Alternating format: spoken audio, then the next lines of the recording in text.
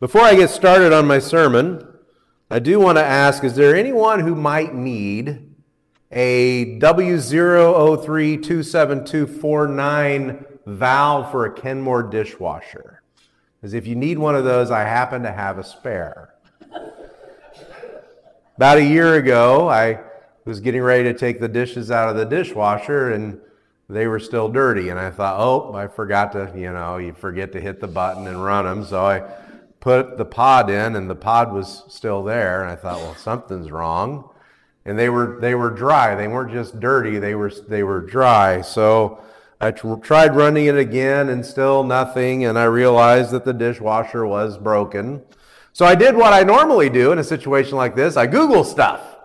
And I find out what's the most likely cause of the problem. And the most likely cause is the W103-27249, I think I read that wrong, 49 valve for the Kenmore dishwasher. And I was able to order this pretty cheaply on Amazon. It's really not an expensive part. And I watched a 5-minute long video telling me how to replace it. Not a problem. The only problem I had was it was Wednesday and the part wasn't going to get here until Monday. That meant hand washing dishes all weekend, which I don't mind, but it also meant that all weekend long I was going to be obsessing about how to fix our dishwasher. I watched that 5-minute video over and over again. I had it rehearsed in my head what I was going to do. I was going downstairs. I was going to flip the breaker. I was going to come back upstairs, detach the part, unscrew it, take it off, put the new one on, turn the breaker back on, and the dishwasher would start working again. All weekend long, I rehearsed that. Monday morning came and Eric, the UPS guy, showed up just like he comes to your house. He showed up with the part. I ran over home. I turned off the breaker. I replaced the part. I flipped it back on. I started it and nothing. And so I thought, well, I did it wrong. So I went back through the process. Still nothing. And somewhere around Monday afternoon where I was contemplating that I was going to be hand washing dishes for the rest of my life, I called David Seifler up. He says, is there anything you can tell me? He says, well, I can loan you my multimeter and you can test it and see if it works. So I went down to David's and he showed me where to hook up the multimeter onto the part. And he says, this will tell you whether or not it's actually working. And as I'm getting ready to walk out, just off the cuff, David says, don't forget to check the float valve. I said, what's the float valve? He says, it's this little plastic cylinder in the bottom of your dishwasher. And when the water comes in, it rises up and that lets the water in. If the float valve gets stuck, like if your water maybe is kind of hard and crusty, after a while the float valve quits working and you just need to go in there and lift it up every now and then. I went back home and I just lifted up the float valve and it was a little stuck the first time. And all of a sudden the dishwasher starts working perfectly. And it's just a reminder to me that if there is a hard way and an easy way, I'm going to choose the hard way. Even if the hard way seems easy. I'm not even going to notice that there is an easy way. I am going to overcomplicate. I am going to overthink.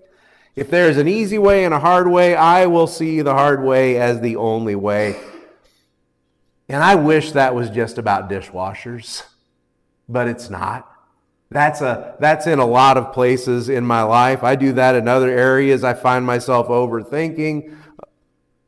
Sunday mornings, I start thinking, when I start working on my sermon and even up until Sunday morning, do I say it this way? Do I say it that way? What if I say this wrong? What if I say something wrong to somebody? I start overcomplicating. My overthinking leads to overcomplicating. But sometimes, I don't know if you do this, but sometimes overthinking doesn't lead to overcomplicating. It leads to paralysis. We're just paralyzed. Because if we overthink things for too long, if we don't know what to do, we end up just not doing anything. We just end up paralyzed and we don't do anything. Have you ever been there in life? And I realize that more often than not, what I need is something simple explained to me. I need things simplified. Tell me what to do in as simple a terms as possible, and then let me do it. So today we come to Micah chapter 6. verse 8. One simple verse is all we're looking at today. Micah 6:8, page 780 in those blue Bibles in front of you. And what we come to in this one verse really is the heart of Micah's message to his people. The leadership of Micah's nation, the leadership of Judah, had failed its people. They had led the people astray. And then there's the leadership of their faith, the leadership of their religion there at the temple in Jerusalem. They were filled with hypocrisy. They were faithless themselves. So when Micah tells them what true faithfulness looks like, in this one verse, when he shows us what true faithfulness looks like, we don't need to be overthinking this. We don't need to overcomplicate this. We need it simple. We need it direct. And that's exactly what Micah gives us in this one verse. Micah 6:8. He has told you, O man, what is good, and what does the Lord require of you, but to do justice, and to love kindness, and to walk humbly with your God. That one verse cuts through all the overcomplication that we can even begin to imagine in our mind, all the ways that we can overthink things. And it tells us exactly what the Lord has required of us. That's the language of this verse. What is required? What is it that we are supposed to do? And it comes from something that we've seen Micah do already. Micah sets his argument as a courtroom drama. He does that over and over again. He takes us back to that lesson of the courtroom drama. In fact, if you did back up to verse 1 of chapter 6, Micah says, "Hear what the Lord says. Arise and plead your case before the mountains. Let the hills hear your voice. Hear ye, hear ye. It is time to plead your case." It's time for law and order. Dun, dun. He's putting his people on trial. What is the charge? Negligence. And what are they pleading? Ignorance. Negligence. They have neglected to do what God requires of them, and they are pleading ignorance. You've heard it before. Ignorance of the law is no excuse, right? Micah is saying ignorance of God and His will and His ways. That is no excuse. Why? Because He has told you, oh man.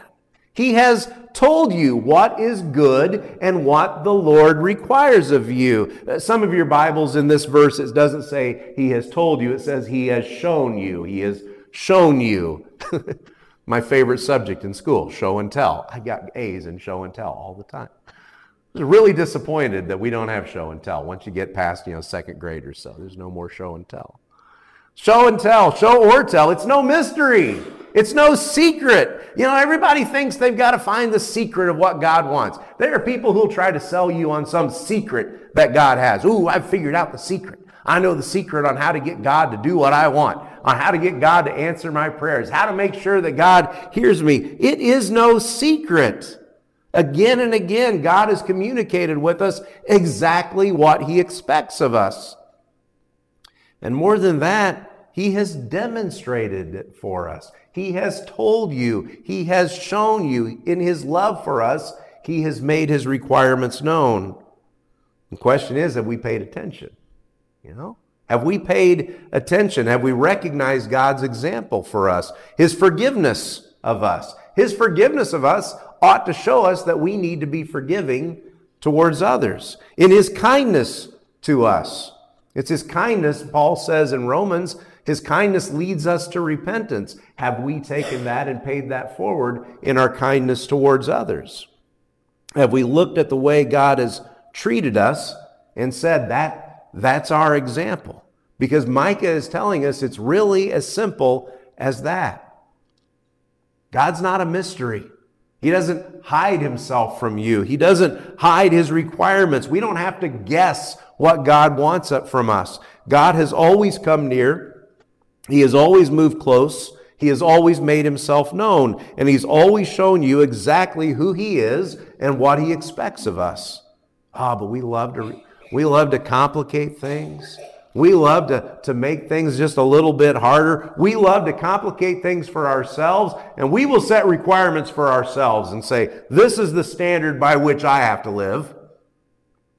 And then we look at someone who doesn't quite meet our requirements, and we say, well, they're not faithful to God, obviously. Obviously, they're doing it wrong. We set requirements for ourselves and expect other people to live up to them.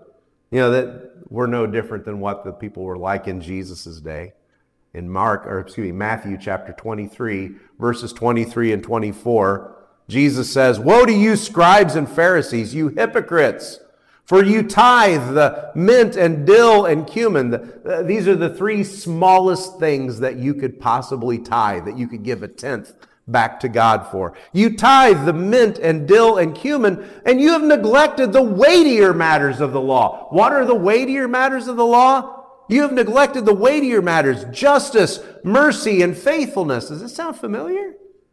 What's the Lord required of you? But to do justice, to love kindness, or to love mercy, and to walk humbly with your God. You ought to have done these without neglecting the others, you blind guides. In other words, you do this and then you make other people follow you. And you're a blind guide.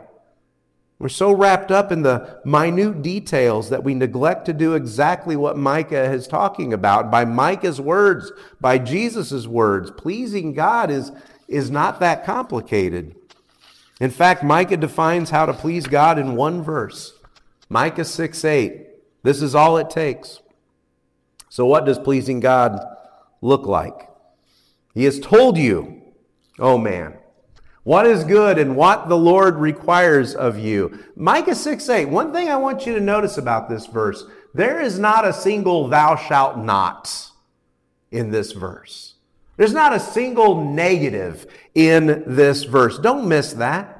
It's not about thou shalt not do this, or you need to avoid doing that. Stay away from those people. Stay away from this. Don't you dare go to that place. Instead, he fills it with positive actions that point to God's presence. And you know, I think maybe if we concentrate on those positives, the negatives kind of take care of themselves. We don't have to worry about those. So what has he told us that God expects of us? Well, first of all, he expects us to do justice. To do justice is to seek protection for those that otherwise may have no protection. It is to seek protection for those who otherwise might be oppressed. In Matthew chapter 5, verse 6, at the beginning of the Sermon on the Mount, as Jesus is going through the Beatitudes, he says, "Blessed are those who hunger and thirst for righteousness." It's a bit of an unfortunate translation because that word righteousness is the same word for justice. Blessed are those who hunger and thirst for justice, for they shall be filled. There are people in our world who don't get justice, and we are supposed to be looking out for them. Now, in the Bible, in biblical times, we see over and over again the plea for justice for those who receive none. They are the slaves. They are the poor. They are the widows. They are the orphans. They are the foreigners. These are people for whom justice was often withheld. Writing at about the same time as Micah, Isaiah is over there in Jerusalem, and God, speaking through Isaiah in chapter 1, verse 17, says, "Learn to do good, seek justice, correct oppression, and bring justice to the fatherless. Plead the widow's case." You and I have stood and we have faced that flag. We've put our hands over our heart. And what have we pledged ourselves to over and over again? And justice for all, right? You've pledged your life to that. You have pledged yourself to that. And justice for all. This is exactly what we are pledging ourselves to in this verse. This is what the Lord requires of you, to do justice and to love kindness. And we're going to sing a song in a little bit. And in that song, the word is translated mercy, to love mercy. In fact, you may have heard that as the translation many, many times, to love mercy. It's a really hard word to translate in just You can't translate this word with just one English word or one English phrase. The Hebrew word is hesed. I've mentioned it before. It is God's special kind of love. Nobody can define this in just one word. It means mercy. It also means kindness. It also means love. It also means loving kindness. It also means steadfast love. It is a love that is based on the love that God has already shown you, that God has pledged to you. Yes, it means mercy. My problem with mercy is I don't always know what mercy looks like. You say, be merciful. What does that look like? But if you tell me kindness, I know what kindness is. I've seen kindness. I've seen what kindness looks like when it's been shown to me. I know what kindness feels like. And so this is God's kindness. And yeah, it's God's kindness. We're not loving kindness. We're not showing kindness because someone else was kind to us first. We're not showing kindness to get them to be kind back to us. We are kind because God was first kind to us. This is what the Lord requires, to do justice, to love kindness, and to walk humbly with our God. To walk humbly. We understand humility and pride are opposites, but what does it mean to walk humbly with your God? It is a life that is attentive to God's will, that God's will is more important than my will, that God getting his way with me is more important than me getting my way with anybody. God getting his way with me is more important than me getting my way. When we understand this and when we combine it with justice and kindness for others, then there are plenty of opportunities that we suddenly see in our world. There's plenty of opportunities in our community for us to do good, for us to meet those requirements of God right here. Do justice, love kindness, and walk humbly with your God. It's that simple. And when we take those together, we can't miss that pleasing God is always going to look like caring for others. It's that simple. Pleasing God is always going to look like caring for others. What does the Lord require of you? You notice there in the beginning of the verse, that's only half. It's not just about what does the Lord require of you. He says he has told you what is good and what the Lord requires of you. The question is, what is good? You recognize good, right? You know good when you see it. You know good when you're shown good. Again, we don't have to overthink this. This isn't rocket surgery, rocket science, or brain surgery. Either way. You understand it when you see it. If we want to please God, it's going to look like doing good for other people. It is good to do justice.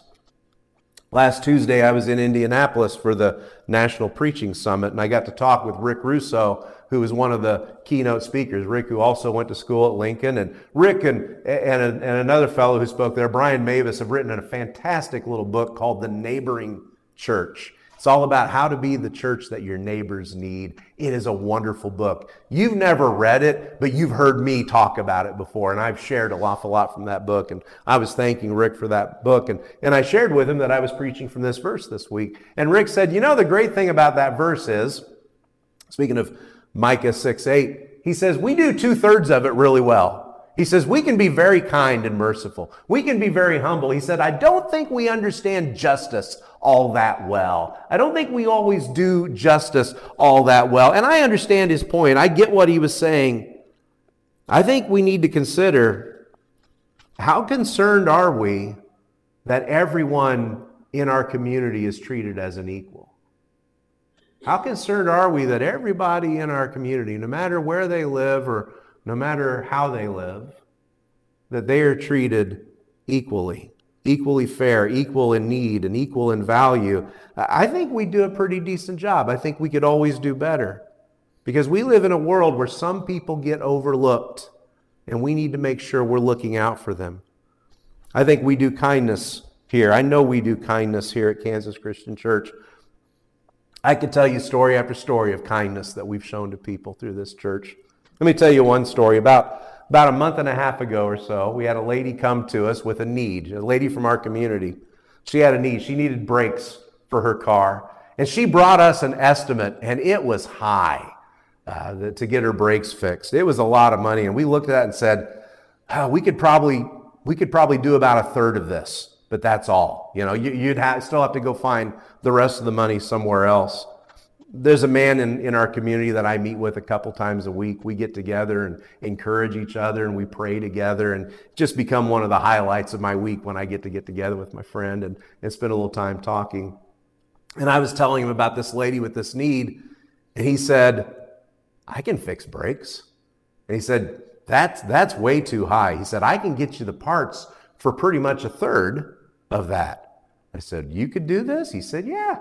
So between the two of us, we took some of the money from the generous bucket that you've generously provided, and we were able to order the parts, get a discount even on the parts. And he took her car home to a garage, and in about 2 hours, he had her brakes repaired. He said it was just metal on metal. There was no pad left on those brakes at all. He said there's no way she was going to be able to drive this car. We replaced her brakes. She got her car back. And what I love about it isn't just that you and I got to be kind because we give money through the generous bucket. That's a big part of it. But my friend was able to be kind too. We made an opportunity for someone else to be faithful to God by helping him serve. That's wonderful. I think that is one of the kindest parts of that story, and I love that story. We do justice. We do kindness. We walk humbly with our God. You know, I'll tell you that story about what our friend was able to do, but I'm not going to call the newspaper and tell them about it.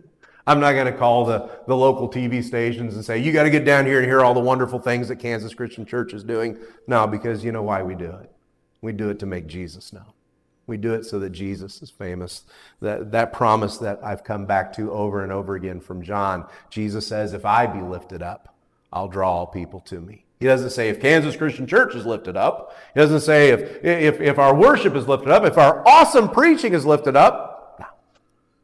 He says, if I be lifted up, I'll draw all people to me. There's no promise in us lifting up ourselves. But if you and I give our time, if we give our effort, if we give our money, if we give everything that we have to make Jesus known, there's promise there. We walk humbly with our God. We want to tell people what Jesus has done for us, what he's done for him, and that it's his love that provides these gifts for them. It's his love that provides the encouragement and the kindness, because we want to walk humbly with our God. We want people to notice Jesus. So what is good? And what does the Lord require of you? To do justice, to love kindness, and to walk humbly with your God. In a world where it is too easy, where there are too many examples of where we've overthought things, or we just think and stew over things and overcomplicate things, we need God to keep it simple for us. And where you and I might easily paralyze ourselves, and instead of doing good, we might just end up doing nothing, because what if we do it wrong? Micah shows us just how simple it is to extend God's love to those around us. There's another aspect to walking humbly with God that I think it's important for us to remember. And I want to say this right. There's an aspect to walking humbly with God when you look at that language. And the aspect is this: don't take yourself too seriously. Do you need to be reminded of that every now and then? Don't take yourself too seriously. The world's not going to fall apart if you encourage someone the wrong way. The world's not going to fall apart if out of your kindness you don't quite meet everybody's need. Let's not take ourselves too seriously. Let's trust that if we're walking humbly with God, with our God, that he has got this. He has told you. The song we're going to sing in just a minute or two says, he has shown you. Show and tell. Show or tell. The point is this: God has already demonstrated the truths of this verse to you.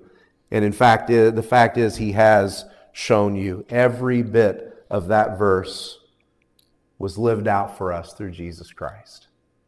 Every bit of that one verse was lived out for us through Jesus. Jesus, what is good? He is the good shepherd.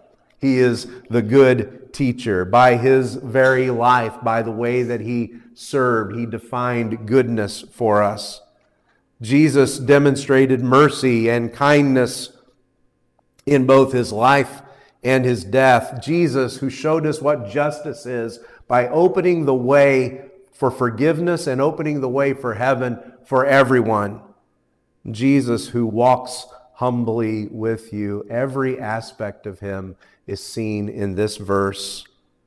And when we live this verse out, when we seek justice for those that can find no justice for themselves, when we seek kindness for those who are in need of kindness, and when we walk humbly and let our Lord be seen in us, as we live this verse out, and as we care for those around us, Jesus is seen in us. We want him to be seen in all that we do. Let me pray. We'll sing, and then we'll take the Lord's Supper together. Well, Father, you have kept it so simple, and yet we have complicated things again and again. Lord, you've written it out in the most plain language possible, and yet we will continue to complicate things, and we will continue to make things hard on ourselves, and then in turn make things harder for other people. And so we come again and again to this table and remind ourselves that it was one gift, it was one sacrifice, it was your grace that opened the way for us to know forgiveness, to know salvation, to know eternal life, and to know you. And so today, as we take the bread that reminds us of the body broken, as we take the cup that reminds us that blood has been shed, Lord, remind us that we don't do this just for ourselves, but there's a world of people just outside of our doors who are desperate to know what you are like, who are desperate for someone to show them the love of Jesus. And so as we take, remind us that we are taking part in that mission, to do justice, to love kindness, and to walk humbly with you. It's in Jesus' name we pray. Amen.